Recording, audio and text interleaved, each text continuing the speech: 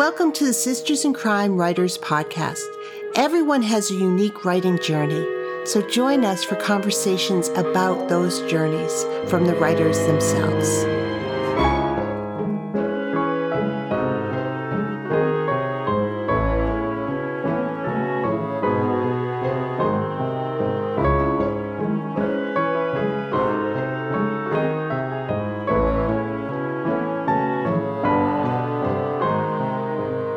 Hi, this is Julie Henricus, the Executive Director of Sisters in Crime, and I am really delighted to welcome Glen Erik Hamilton to the podcast this week. Glen writes crime thrillers. His novels have been called Outstanding by Publishers Weekly, a perfect mix of serious crime and caper movie by Criminal Element, and a must-read series by Mystery Scene magazine. Hamilton's debut novel, Past Crimes, won the Anthony, McCavity, and Strand Magazine Critics Awards and was also nominated for the Edgar, Barry, and Nero Awards. Kirkus called Past Crimes an exciting heir to the classic detective novel. Each of his subsequent books in the Van Shaw series have earned starred reviews from Publishers Weekly, Library Journal, and more, and been published in North America, the United Kingdom, Ireland, Australia, Turkey, the Czech Republic, and Japan. Glen grew up aboard a sailboat in Seattle, Washington, playing and occasionally finding trouble around the islands, marinas, and commercial docks of the Pacific Northwest. Whenever the boat drifted on calm seas, Glen would raid his parents' bookshelves, passing the idle hours with Travis McGee Spencer and the tangled plots of Patricia Highsmith and Frederick Forsyth.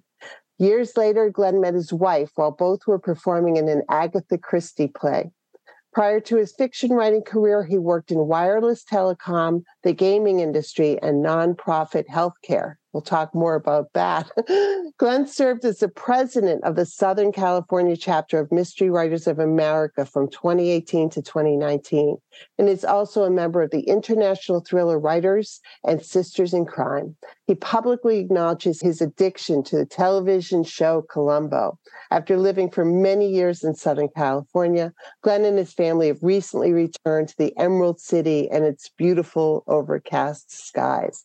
Glen, thank you so much for being on the podcast. Thank you, Julie. It's lovely to be here. Oh, I'm so excited to have this conversation. You've had such an interesting career, but I'm going to start where I always start. When did you first say to yourself, I want to write a novel? Sure. And I have to mention, there's the lovely bio that you read, there's one slight accolade that wasn't mentioned there. And I was very important, though. I was treasurer of the LA Sisters in Crime chapter for 2 years in 2016, 2017. So get out there, volunteer with your Sisters in Crime chapter. Very important. I was recruited into that by our friend Rochelle Staub, who was becoming the president of the local Sisters in Crime chapter at the time. So I want to make sure that gets mentioned because it's important work supporting your local chapters. Oh, we may grab that soundbite for recruitment. Absolutely.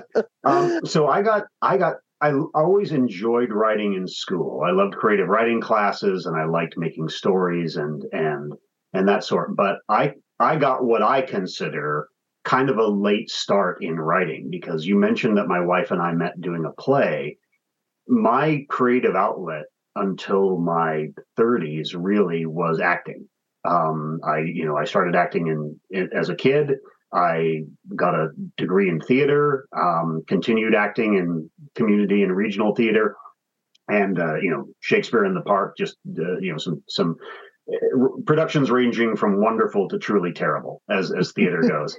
But when we moved to Los Angeles, kind of on a whim, really, because I hadn't lived anywhere else than the Seattle area, and my wife was an actress, and we wanted to try living somewhere else. We moved to LA, and everybody in LA is an actor. It's not an interesting thing to be in Los Angeles, and I did it for fun. I wasn't looking to do it for a career. Mm-hmm.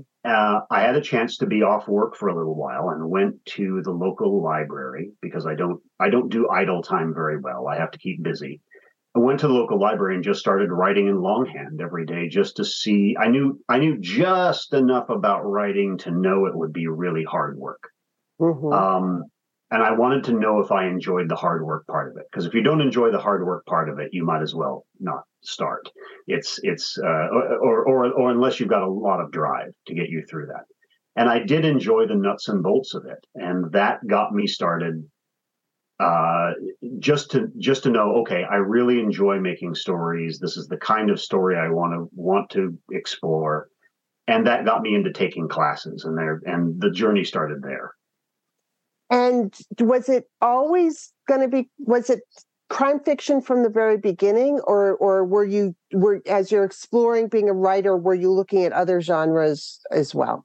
I was curious about other genres, but crime fiction and adventure fiction were what I had grown up reading and what I really loved. When I was writing for myself, just in the library, I suppose you're always writing for yourself, but when I was starting out, I was really writing a novel that was sort of based on Bernard Cornwell's Sharp series. It was like historical adventure. Yeah. Right. And I learned two things. One is that's a lot of fun to write. And two is, my God, that's a lot of research. And I wasn't sure that it's like maybe contemporary. Maybe I want to do something modern, because I have nothing but incredible admiration for people who write historical mysteries and historical fiction, because it's like, wow, you talk about upping the difficulty level of what you're writing. So I enjoyed writing that, but when I started taking classes, I started writing more contemporary, and that allowed me a lot more freedom as well, because you can take obscure things and work them in without having to explain them necessarily in contemporary fiction, which is a lot of fun. And so, yeah, it was always crime adventure based. But it took a while to figure out exactly the subset of crime that I wanted. And what I wanted was a character who lived on the outskirts of acceptable society. Not a criminal necessarily, but somebody who scrounged, who just sort of made their way, and who looked at life a little differently than the rest of us who might have corporate jobs and, mortgages and things like that. And I thought that was an interesting place to start. So that sort of dictated, okay, this is the sort of criminals I'm talking about. This is the sort of crime I'm talking about. And that helped to shape the stories. So there's so much to talk about there, and I want to, but I'm going to take a step back and talk about your life as an actor and how that informs your writing as your mystery writing, because of the work you do as an actor in character development and backstory and understanding what you're doing with a character on stage that the audience never sees. The audience never sees whether your character drinks tea or coffee, but you know that as an actor because you've thought about it and you've worked on it. Did your acting experience help inform your characters and the way, and also, plays, dramatic structure, but did your acting experience help inform your writing? It does. Really, what helped inform it most was reading a lot of plays. Yeah. When you read a lot of plays, that plays are all dialogue. They're all dialogue, right? And characters talk in unusual ways in plays. And so, that's a reading plays, and reading screenplays too are things that I recommend to all writers, is to get out and read things that are pretty much just dialogue. Because if it's not in the dialogue, it's not there, right? Yeah. It has to be made. Also, the key, skipping ahead maybe to best advice ideas, is reading out loud. When you read out loud, you'll get a sense of, are these characters all talking the same? Do they have the same rhythms? Are they different enough? Is one character too talkative? Is one character boring the other, and therefore maybe boring the reader? So those help a lot. And yes, there's many a day that I'm stalking around the room with a stack of pages in my hand, raving like a maniac as I'm reading stuff out loud to myself. But I bet you're entertaining the family. Yeah, and scaring the cat. Yeah. I just read earlier today an Elmer Leonard quote, and I'm going to, paraphrase. But he said that if the English language is getting in the way of the dialogue working, don't worry about rules. Like if it needs to work as dialogue and for the character. If the character wouldn't say something in perfect grammatical structure, just skip the grammar lesson. Like the authenticity of characters is of the utmost importance when he's writing. Yeah. As with all things, Elmore Leonard is absolutely right about that. Is that we don't speak in perfect grammar. But we also don't, conversely, on the other side, we don't write as we speak. We take out the ums and the ers and the and the false starts that we have to sentences and all kinds of other things, right? We cleaned it up a lot. But at the same time, you are looking to get that particular character's rhythm of speech and mode of speech. If you're writing a series character, especially a lead character that tends to be terse, as mine does, as my lead character does, it allows you some freedom to let other characters be a little more florid, right? Yeah. And that's a fun change, and you can even make it a bit of a punchline too, with the terse answer to a florid question, right? I also love the advice of reading plays and screenplays. It's so interesting because plays I'm so comfortable with, but screenplays I've tried to write, and I just find not putting backstory in something is just so challenging. But you're absolutely right. The only thing in screenplays is the dialogue. You have to tell the backstory and move everything forward. And it's, I think that's a great piece of advice. Yeah, it's propulsive. What it does is it makes you put that energy into the words that people are saying and not count necessarily on description to carry it. And back to one of Elmore Leonard's rule, right? It allows you to skip to the parts people care about and have a lot of white space and people read that. Yeah. Of course, then to meet your word count, you may have to go in and fill in some of those details. Yeah. So tell me about, as you're learning, you're figuring out writing and you're doing it, what kind, did you take classes? Did you join, tell me about your craft building process. Yeah, I started out, I wanted to take just a basic class. So I started with the UCLA Extension offers a lot of classes in the LA area. Mm-hmm. And the first one I took was called Intro to Fiction. It was taught by an established, acclaimed writer named Noel Alumet. And Noel taught a class at Occidental College. Mm-hmm. And it was a really great group. At least 2 or 3 of us, I think, have been published out of that just basic Intro to Fiction class, starting along the way. And it was really well organized. And then the next thing I took was a 4-day workshop through the Writer's Studio of UCLA Extension, which was specifically on mystery writing. It was a 4-day mystery writing class taught by author Geraldine Farmer. Geraldine is probably well known to many people who know Sisters in Crime along the way. She is a Lefty and award winner, and multiple Lefty award winner, and Anthony nominee, and Anthony winner, I think. And many other awards, and is a superb teacher. And she had taught that workshop a couple of times, I think, at that point through UCLA Extension. And she also taught a weekly masterclass for up to, I think, about 4 students at a time. And I took her class. She gave me terrific encouragement to continue writing out of that class. And I got on the wait list for her master class, and about 6 months later or so, was able to join that as someone else dropped out.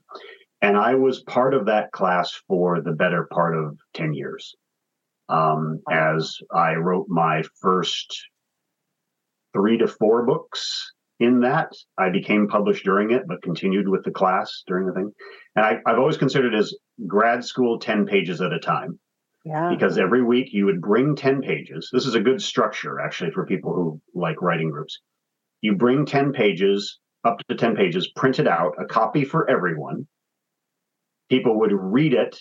You would read your own work out loud as people read along with you and take notes. And then you go around the room and everyone gives feedback. And then you move on to the next person, right? And so in a couple of hours, 3 hours, you'll get through everybody's work, but you'll also get a different perspectives from people on what works, what doesn't, about what you've read, etc. And so that really was my training ground, was this group. And I have to say, everyone in my group has either published books, multiple short stories, and or both along the way. So the level of talent was very high, and that's a key point as well. If you're forming a writing group, try to form a writing group with people who are at least as experienced as you are, because punching up is the way to get better, right? Yeah.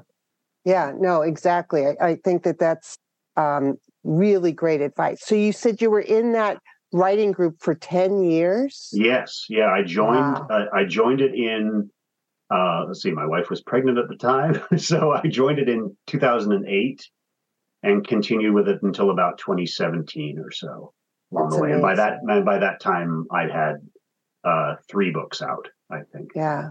Wow.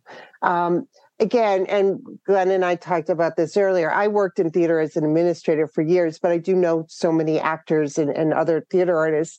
And when you said that you're not comfortable with quiet time, I think that many creative people aren't comfortable with the quiet time because there's got to be something you can do to keep moving forward. And so for actors, taking classes is one. For writers, as you did taking classes, how else do you fill the quiet time now? If you could, family, that certainly is one way to do it. But creatively, how do you continue to refresh and fill the well? Sure. Well, whenever I can make enough time for it, reading, of course, is the biggest thing I should do and want to do along the way. It's a truism, though, that when you have a day job, when you have a writing career, when you have a family, suddenly all of that reading that inspired you to become a writer, that time disappears in a big hurry. And I have to actually make time. I'll make an hour a day that's like, nope, this is reading time. I'm going to sit down and read, because if I don't make it, it disappears. It becomes answering emails. It becomes, doing the dishes. Yes. It becomes something else, right? Yeah. And so I have to actually make that time for myself. I enjoy watching TV with the family now that our daughter is a teenager. We're watching. We always watch things together, but we're sort of watching the same things that we're interested in at the same time, right? Yeah. So we really enjoyed Poker Face, the new series from Ryan Johnson and Natasha Lyonne. We've been watching Good Omens together. It's the sort of thing that just watching it as a family is fun, but it's also especially fun because my daughter really likes writing herself. And so sometimes we will talk about things from a story perspective, right? Or how things were set up, or what she's been reading, for example. Yeah. And that's a delight. That's really a lot of fun. I can't wait. I don't know if she has aspirations to be a writer, but I can't wait to see what she continues to produce in her high school career and beyond.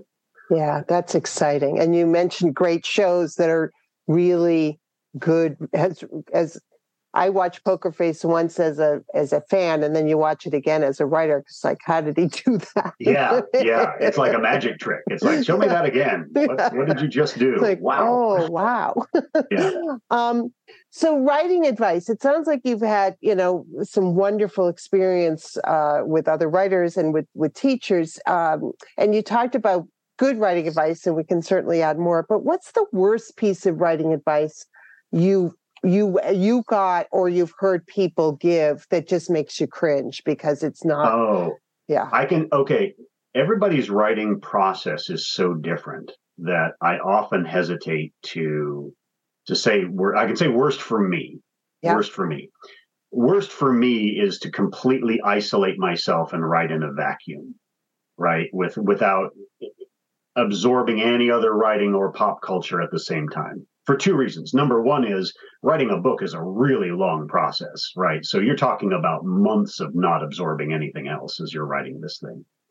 And I get that people, especially newer writers, maybe are scared of accidentally absorbing somebody else's voice or reusing things. And my thought is, go ahead, because you'll realize upon rereading that you're imitating somebody else, and you'll probably recraft it because you will write that book a bunch of times on the way to publication. Yeah. Go ahead and take that risk. And if you do imitate somebody a little bit too much, my early writing, came out a little too Robert B. Parker, frankly, and needed to be reshaped into something that was more me. So that's a bad one. The probably the other bad bit of advice might be, shoot, I had it in my head, it popped out. It'll come back. So, okay. But really, yeah, the isolation thing doesn't work for me very well at all along the way.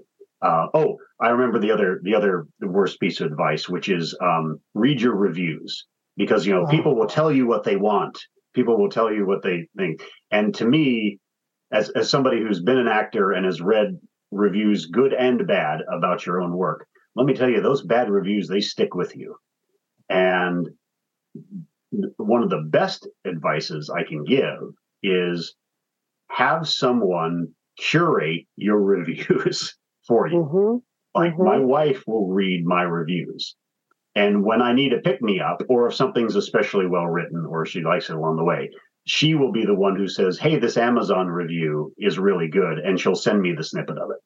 But beyond that, I stay far away from reviews, social media, everything like that. I have a buffer, and bless her, she keeps me from wandering into the mire.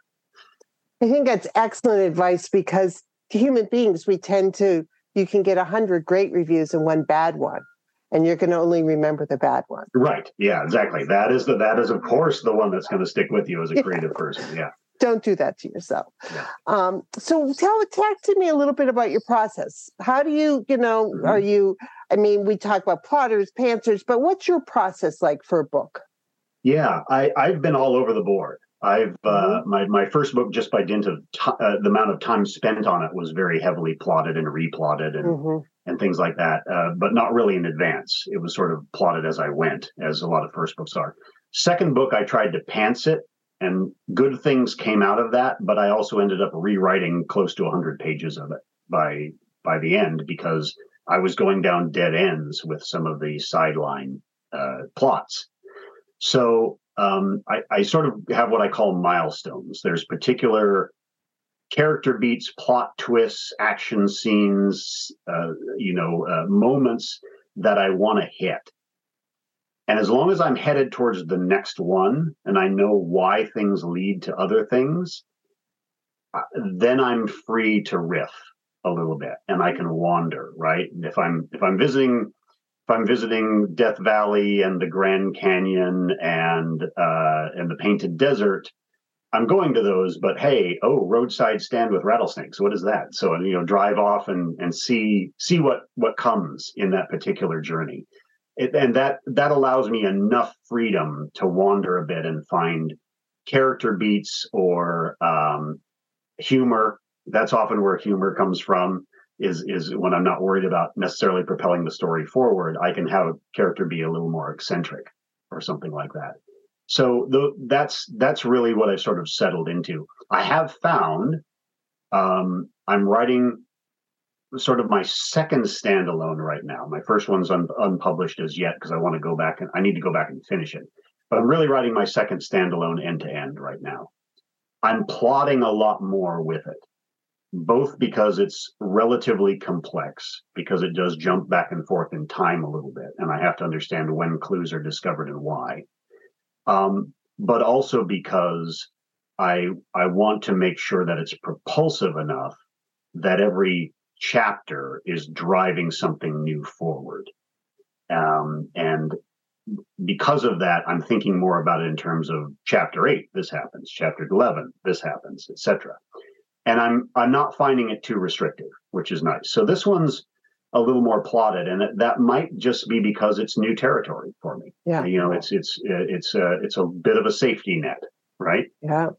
And you're challenging yourself as a writer. Yes. Yeah. I'm always more comfortable if I'm challenging myself. My first 5 books were in first person.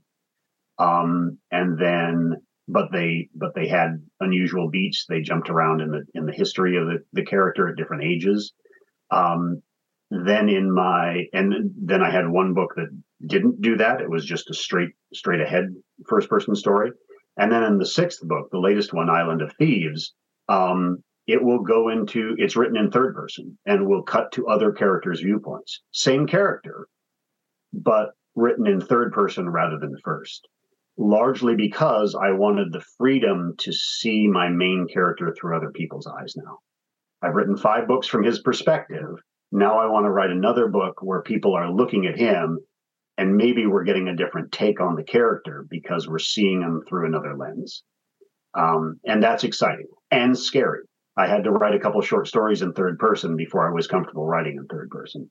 Especially a character and a world that you know so well, to take another lens on it is that's a bold move. It is, but I usually write best when I'm a little scared, as you were saying. If it's a bit of a tightrope journey emotionally as well as technically in terms of the writing, it adds a little something. It's a little juice to the writing effort. Writing can be too easy. It can be too smooth if you're just sentence after sentence after sentence. Just putting things down. It's good to be pushing yourself. Again, so much to unpack here because there's a lot. So you talk about beats, and writers think about scenes and things that you want to do. So this is probably going to sound too down in the weeds, but, do you sit down with a notebook and write out all of those scenes? Do you put them on cards and shuffle them till they're in the order you want? And then that's your map? Yes. Yeah. It's funny. We recently in the last few months moved into a new house, and I've put cork all over one of the door of the folding closet. The closet comes out like an accordion style sort of door. And I put cork board on that, and that is my wall of crazy. Yeah. Right. So that's, as every serial killer / author has of a wall of crazy in the house. And it can carry anything. It can be like I've scribbled something down on a Post-it. I've scribbled something. When I started this one, I went to the library with a stack of index cards and just started writing out the ideas I already had, and recrafting them a little bit and moving them around. What the Wall of Crazy very quickly now is about to become, as I'm nearing the end of drafting the first pass on this manuscript, is I will take the pages for each chapter. I will pin them up to the Wall of Crazy, read them out loud, and make notes as I go. Right. And so, it sort of becomes a Post-it index card into notes that I might have captured in a notebook, into notes on the actual draft, etc. It's sort of, I found that my process just sort of naturally morphs into that. It's not often that I sit down and outline the whole thing. I do, however, keep an Excel spreadsheet of chapter by chapter what I've created and what I think is coming up soon, so that I can look at what's coming up soon or even later and go, it's the right time for that now. Or, I need one more chapter, then I can get to that point. Right. And that helps to make, it's kind of a moving outline or a dynamic outline that I'm sort of creating as I go, if that makes sense. It does make sense. I'm reminded of a Phyllis Whitney quote that I've used a couple of times on this podcast, that a map is not a journey. So that what you're telling us is that you've got a map. Like, we got to think of it literally as a map. We're going to do this. We're going to hit here. We're going to hit here. But that doesn't mean you're not going to go on a side road. You're not going to back up. You're not going to spend more time at that restaurant than you intended to. It just means that you know where you're going and how you're going to get there may vary. Yes, exactly. Exactly. Yeah. I like that phrase a lot. The math is not a journey. That's a great one. She's pretty good at stuff. Some talent there. Yeah, just a little. So you talked about writing a standalone in two different timelines. Mm-hmm. Because you don't like to make life easy for yourself. No, never. Do you have the beats on the two different timelines, and then you're going to figure out how they intersect? Or I do. Are you writing one and then you're writing the other, or how's that working? No, I'm writing them. I'm writing them as they would be in the book. So I'm writing them essentially when I have a flashback chapter. Mm-hmm. Going back 15 years or so, I will write it in it is still chapter 8 in the book. Right. It's just the second flashback chapter, right, along the way. So where you're getting and that of course is dropping clues and laying background for what's happening in the modern day story as well. So the reader gets a little backstory, but they get it more dynamically than somebody just telling you, well, 15 years ago, I stubbed my toe on the sofa and it got infected and whatever. It's happening in a more more propulsive fashion than you would normally have. So I'll write it in that order, but also with this book, I don't want to reveal too much, but I have break-ins from media and other things that are also dotted throughout the book, which again, give you different perspectives and give you clues and other things into the mystery. So those are things that are off to the side, like I said, and then I'll go, what's the right time for this? Let me put this transcript of this interview in at the time, right? That's a lot of fun because it not only allows me to drop clues or character beats in a different way, but I get to go write in a different voice. Like, let's make this a transcript of a local newscast. And I'll look at a transcript of a local newscast going, what are the beats? What do? They do intro, outro, 1, 2, 3, 4, one question, two question, three question, and then outro beat. And now here's Bob with the weather. Right. And so imitating that style is fun. Yeah. It's fun to do something a little different. It's a sort of a palate cleanser in between writing the denser chapters of a book. And you said that this is the second standalone you've worked on, but you've written a successful series. Are you sure you're writing a standalone, or could it be the beginning of a series? Like, how are you making that switch? It's funny that you asked that, because I thought early on when writing the first Van Shaw book, I thought it was a standalone. But it didn't take long to realize, with the cast of characters I was building and the kind of character I was building, it's like, oh no, this is my Travis McGee, right? This is my, not to compare myself too much to John D. McDonald, but that was the kind of world I found myself building. Is I wanted to return to this character, have him evolve, have him get a little older, see the mix and match the cast of characters in different ways, because that's a lot of fun. Mixing characters from different books and having them come together and bump heads. And so it didn't take long before that standalone became a series. This standalone, I don't think it's a series. It's really about a specific person's past sort of devastating history and having to revisit that and come to grips with it. I suppose there could be a second book, but it couldn't be on the same subject, because we're dealing with it in this book, right? Yeah. And it's enjoyable writing a standalone, both for what I call the risk to the reader, because the reader doesn't know that it's going to all turn out well in a standalone. That's right. Whereas in a series, they have some assurance that it's not going to get too bad, right? Well, Of course, now that you're writing in third person, your series, I think the reader might feel a little bit more like, oh, what's he going to do? Yeah. Things are never easy for Van. If they were easy, they wouldn't be fun to read. So as we're talking about the work and publishing journey, let's talk a little bit about publishing, because writing is one journey, publishing is another. And when we're starting out, we tend to think publishing is going to be one way, or something's going to happen, or you're going to walk through the magic doorway and everything's going to be in Technicolor, and you're just going to skip on the yellow brick road. That seldom happens. It does happen to some folks. But can you talk about what you expected it to be? What surprised you most about your publishing journey?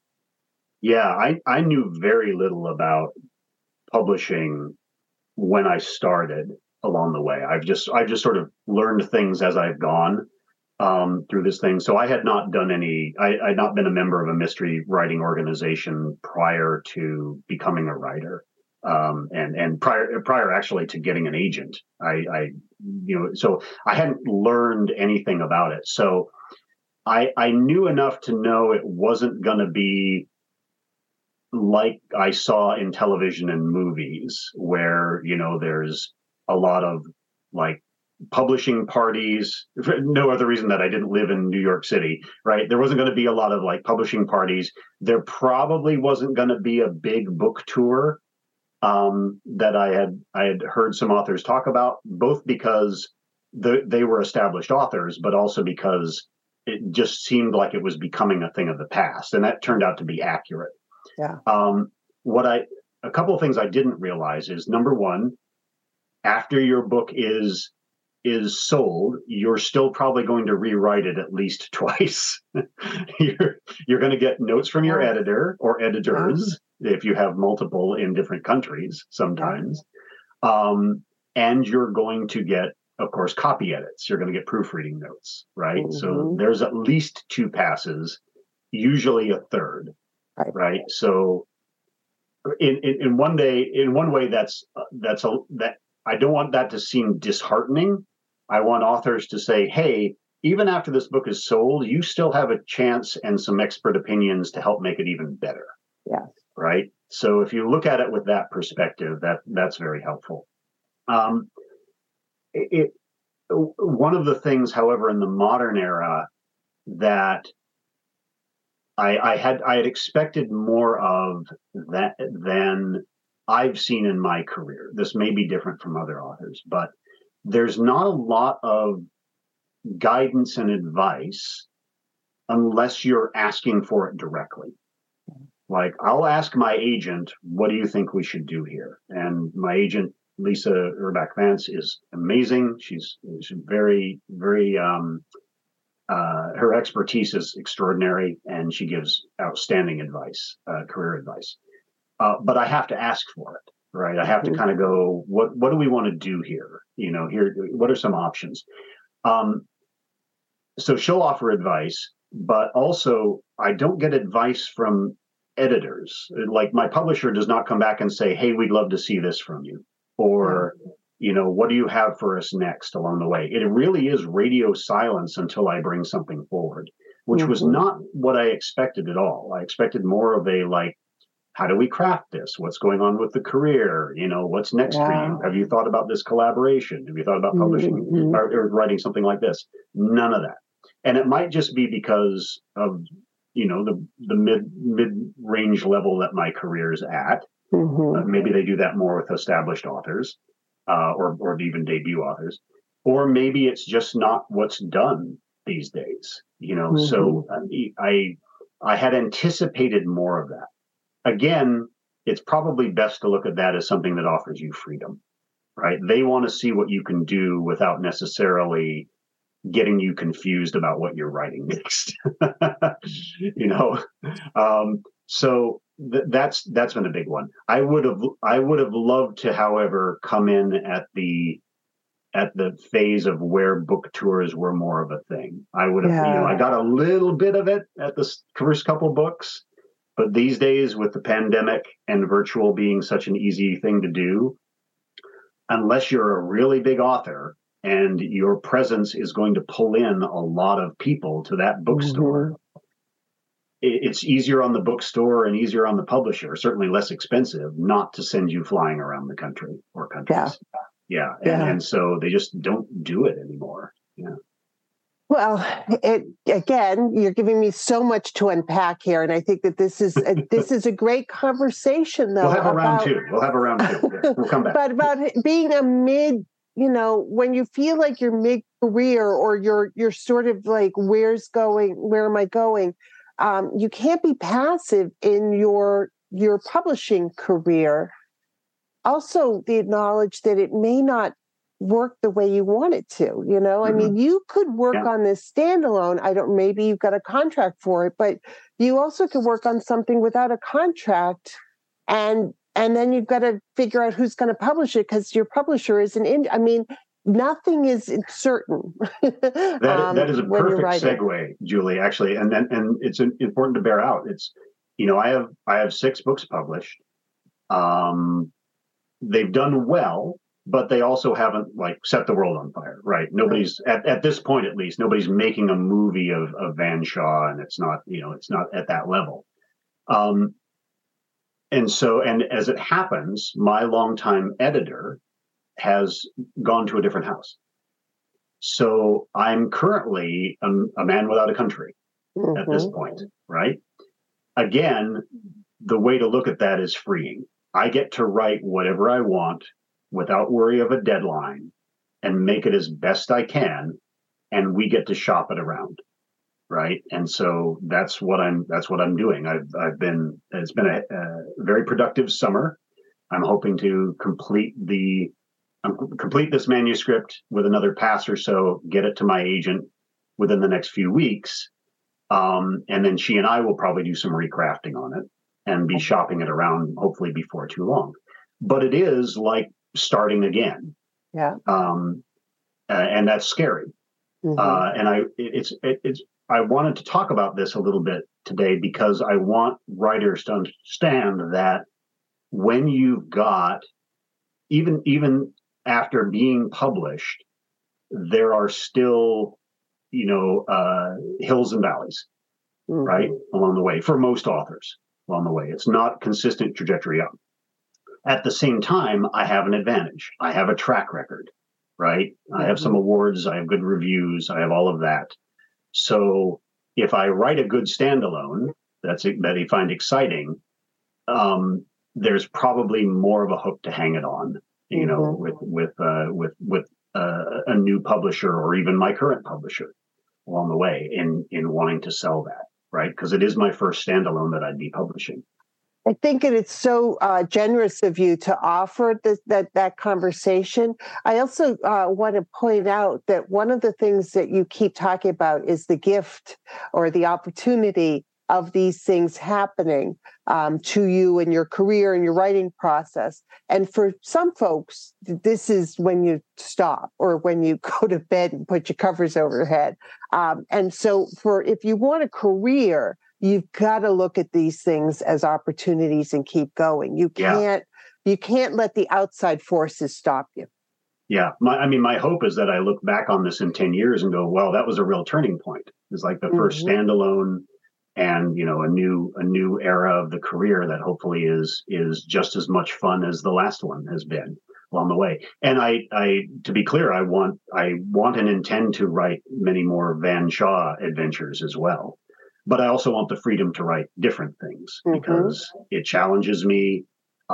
It's interesting for the reader. I hope that they get to explore different things.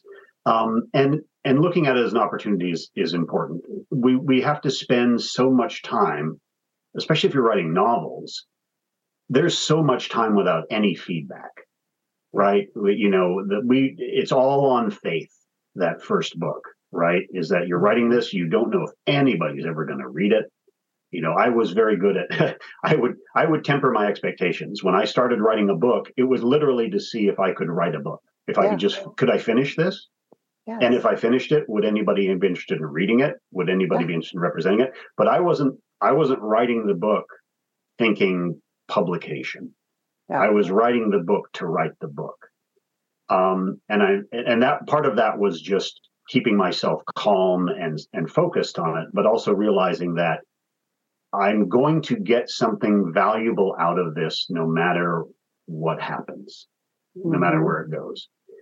As it happens, I was very lucky, and when the brass ring was there to get representation and get published and get recognition, I was ready for it.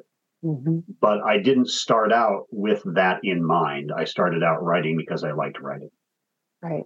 Now working on your craft. I get to be back at that, right? I get to be back with the standalone going, what can I do that I haven't done before? What's different, right? Without expectation, any other expectation than what I'm putting on myself. And that is the approach of being a constant student. That's important. A student of the art and craft of writing. It's true also, I have a background in martial arts. It's true of martial arts as well. It's like you're never not a student, right? No matter what, you are always learning, you're always teaching, you're always trying to approach today as a fresh thing and see what today brings without worrying about tomorrow. And for me as a writer, that's important not only for writing as well as I can manage, but also my own sanity. Just like what am I learning today? What have I done today along the way without worrying about necessarily, is anyone going to buy this book? Right. Don't get stuck so much in the future that you're not appreciating the opportunity of today. Right. Yeah. As you're working on this, I go back to, because I love talking to people who've acted in the past, but actors can't act without an opportunity. Right. And that's always been, Very when different. I talk to my actor friends, that's the frustration. Unless somebody gives them an opportunity or they make an opportunity, they can't act. Writers, you can write no matter what. Yes. I mean, when you've been orphaned, which is when your editor goes to another house or something happens, you can still write. I mean, you could keep moving along. Do you find, Glenn, that you're working on your standalone, you've got your series, but do you have other characters who are showing up who are going to maybe get a part of the corkboard that are sort of saying, we're next, or we'd like to, it can we happen. may be a new series for you. It can happen. Yeah, I created a character. It's not spoiling. I created a character with this one that I'm like, maybe I don't kill them off. This one's really fun to write. Maybe they gotta live. Because I could see having other stories branch off of even the standalone on the way. But there's also, it's funny how, I don't know if other authors experience this, but I've heard it enough that I think it's pretty common. When you're a thick into the manuscript, when you're like 2/3 of the way through and you're getting through that really tough middle before you get to the fun climactic scenes of everything coming together, right? And you're getting into that of course is when you get the great idea for the next book. That tends to distract you and go, I want to go write that. Well, of course you do, because it's new and shiny and pretty, and it's not a quicksand of challenges that you've wandered into yet, right? So that is a distraction. Write it down, put it over there along the way. And so I think I can find my mind wanting that break of going, should I think about this next one? No. Yeah. But that's the voice of experience. The voice of experience is telling me, no, finish this one. Finish this one. Because you will rediscover your interest in the book that you are working on as you get into it, right? We talked about hills and valleys in the career. There are hills and valleys in writing a manuscript too. Yeah. Right. And you've got to kind of go through those valleys of like, this isn't working, or this is boring me, or I need something else. And trust that you're going to come back to it. You're going to figure out why it's not working, and you're going to recraft it, and it's going to be even better. In the meantime, push on to the chapter you're excited about and write that. Right. Right. And even if you got to finish it just to close the loop. I mean, it may be that that this project is only going to sit on your your computer for a long time until you know how to fix it or until you can figure it out. But you got to close the loop so you learned what you needed to learn. Yes. Yeah. And in closing the loop, you'll rediscover your love for it along the way too. Because I can always, it's also common that when I often, when I'm writing a manuscript I'll be, deep into it, and then I'll get a better idea, right? I don't go back and rewrite yet. I continue the manuscript forward from that point because it's energizing and exciting and invigorating. And I continue to write the rest of it as if I had already established that idea or that character point or something else. And then when I do the next pass, I'll go back and go, okay, this is what needs to be established here, here, and here to make that a viable thing. And it's not only is it the way to maintain momentum, but it's also easier when I go back and I'm rewriting the first half, going, oh, okay, here's where it needs to change. It lays itself out. And do you put a note for yourself in the manuscript? Is this as of this moment on, her mother's a serial killer? I don't find much need to do that, mostly because as I'm doing later, the passes get faster and faster, right? Yeah. And so I will know that it's like, oh, this is the point that it changed. I'll know that as I'm rereading it through, going, drop a hint here, make a mention here, put another chapter or another part of a chapter in here to let him find this place, right? And then that I don't keep a lot of side notes necessarily until I get to like the very quick pass chapter checks that I'm doing. It's like, oh, I didn't mention this, that he had visited this city before. I didn't mention this. Make sure to do that. And then that's a checklist for the next pass. Again, reminding folks that there's no one way to write, but we both know people who edit as they go and things like that. But I do think that what do you keep using a wonderful word, but moving forward. That momentum, yeah. You want to keep that energy. You want to keep that energy. It's like, oh, what if this guy was the brother of this woman and we didn't know it until now? Great. I haven't established that, but let's continue forward as if that were true. Right. And so now I'm excited. I want to write that part of it because a big reveal is coming up. Right. So. And that's the stuff that sparks your imagination. Yeah, exactly. As we're, I could talk to you forever, but I want to go back to somebody. You've written 5 books in first person, 6 books in third. Do you imagine that you'll stay in third moving forward, or are you still using the clay to figure this out? The standalone I'm writing now is in both. Okay. The contemporary stuff is first person, and then we're seeing flashback chapters to his past. They're in third. Interesting. Because he's not that person anymore. Yeah. He's a little removed from that. And so that's kind of fun. And also I think helps the reader a little bit too, because of the changes that have happened to the character.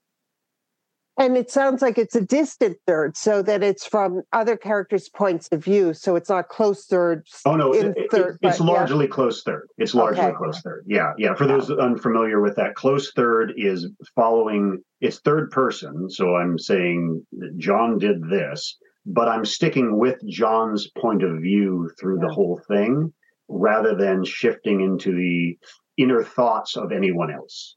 Right? Yeah. I think that what I'm hearing, what I'm inspired by, is the fact that you keep challenging yourself to punch up, as you said earlier. Yeah.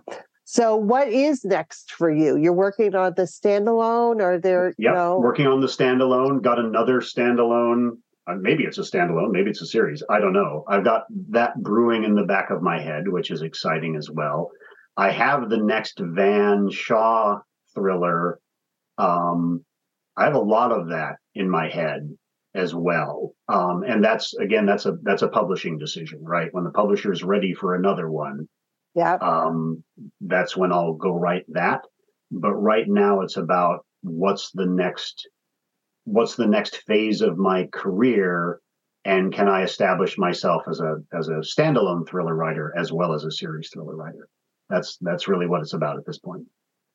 Yeah, and thank you so much for talking about that, talking about how we have to think about our careers at different points along the line, because again, we don't talk about that. That's one benefit of communities Absolutely. or of conversations with other writers or conferences are so what's going on, the honest, the honest take on it. And exactly. you don't, except in podcasts like this that are with writers for writers or aspiring writers. And honestly, if you're writing, you're a writer, right, no matter what stage you're at. If you're doing the work, you're a writer. Except in podcasts like these, so many interviews can just be the good side. They're the Instagram view of your career, right? Everything looks great, everything through a filter, it's shiny and happy and all of that sort of stuff. It's much better for everybody, and I don't think it diminishes me or anyone else at all to say, I'm at a challenging phase of my career, and this is what I'm doing about it. Yes. Right. It's that same sort of lift you get when you hear from an author whose work you adore, who's maybe won all kinds of awards and has like a grand master level career, go, every first chapter sucks. Right. Right. I hate it. It's awful. I don't know how I do it. Along the way, and yet it happens, right? They make it happen along the way, and that's very encouraging. I'm always encouraged when I hear that it's tough for the big names as well as the rest of us plugging along, right? Yes. Yeah. Or sometimes I'll look at an author whose career I admire, who may no longer be with us, and look backwards at their career as a writer and realize, she went 6 years not writing in this series. Like, obviously, publishers didn't realize the gold she'd created. And, and you just sort of realize they must have struggled here. Like, you can almost see when it all happens and then, the career is going like this, but there are fits and starts in everyone's career. Very true. Yeah. You only know it in hindsight, right? When you're going through it, it's really tough.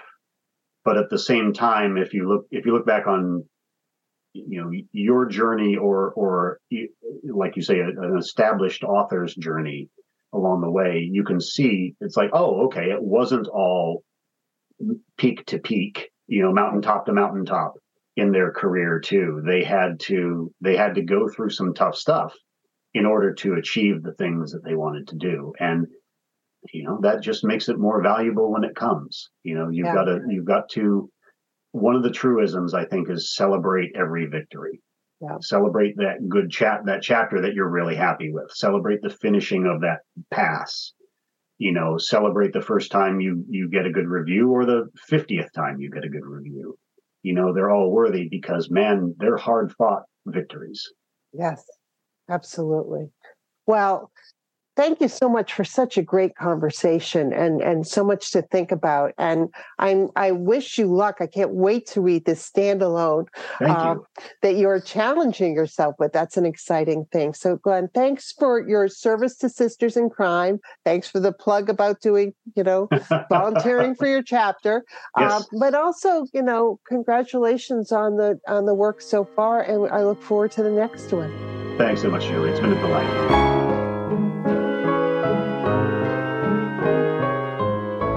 Thank you for being with us today. Sisters in Crime is about community. We were founded to advocate for women crime writers, and we continue that mission by fighting for equity in the crime writing community. Sisters in Crime is an international, inclusive organization for all who write and love crime fiction, mystery, thrillers, and suspense. Join us at sistersincrime.org and make sure you subscribe to this podcast.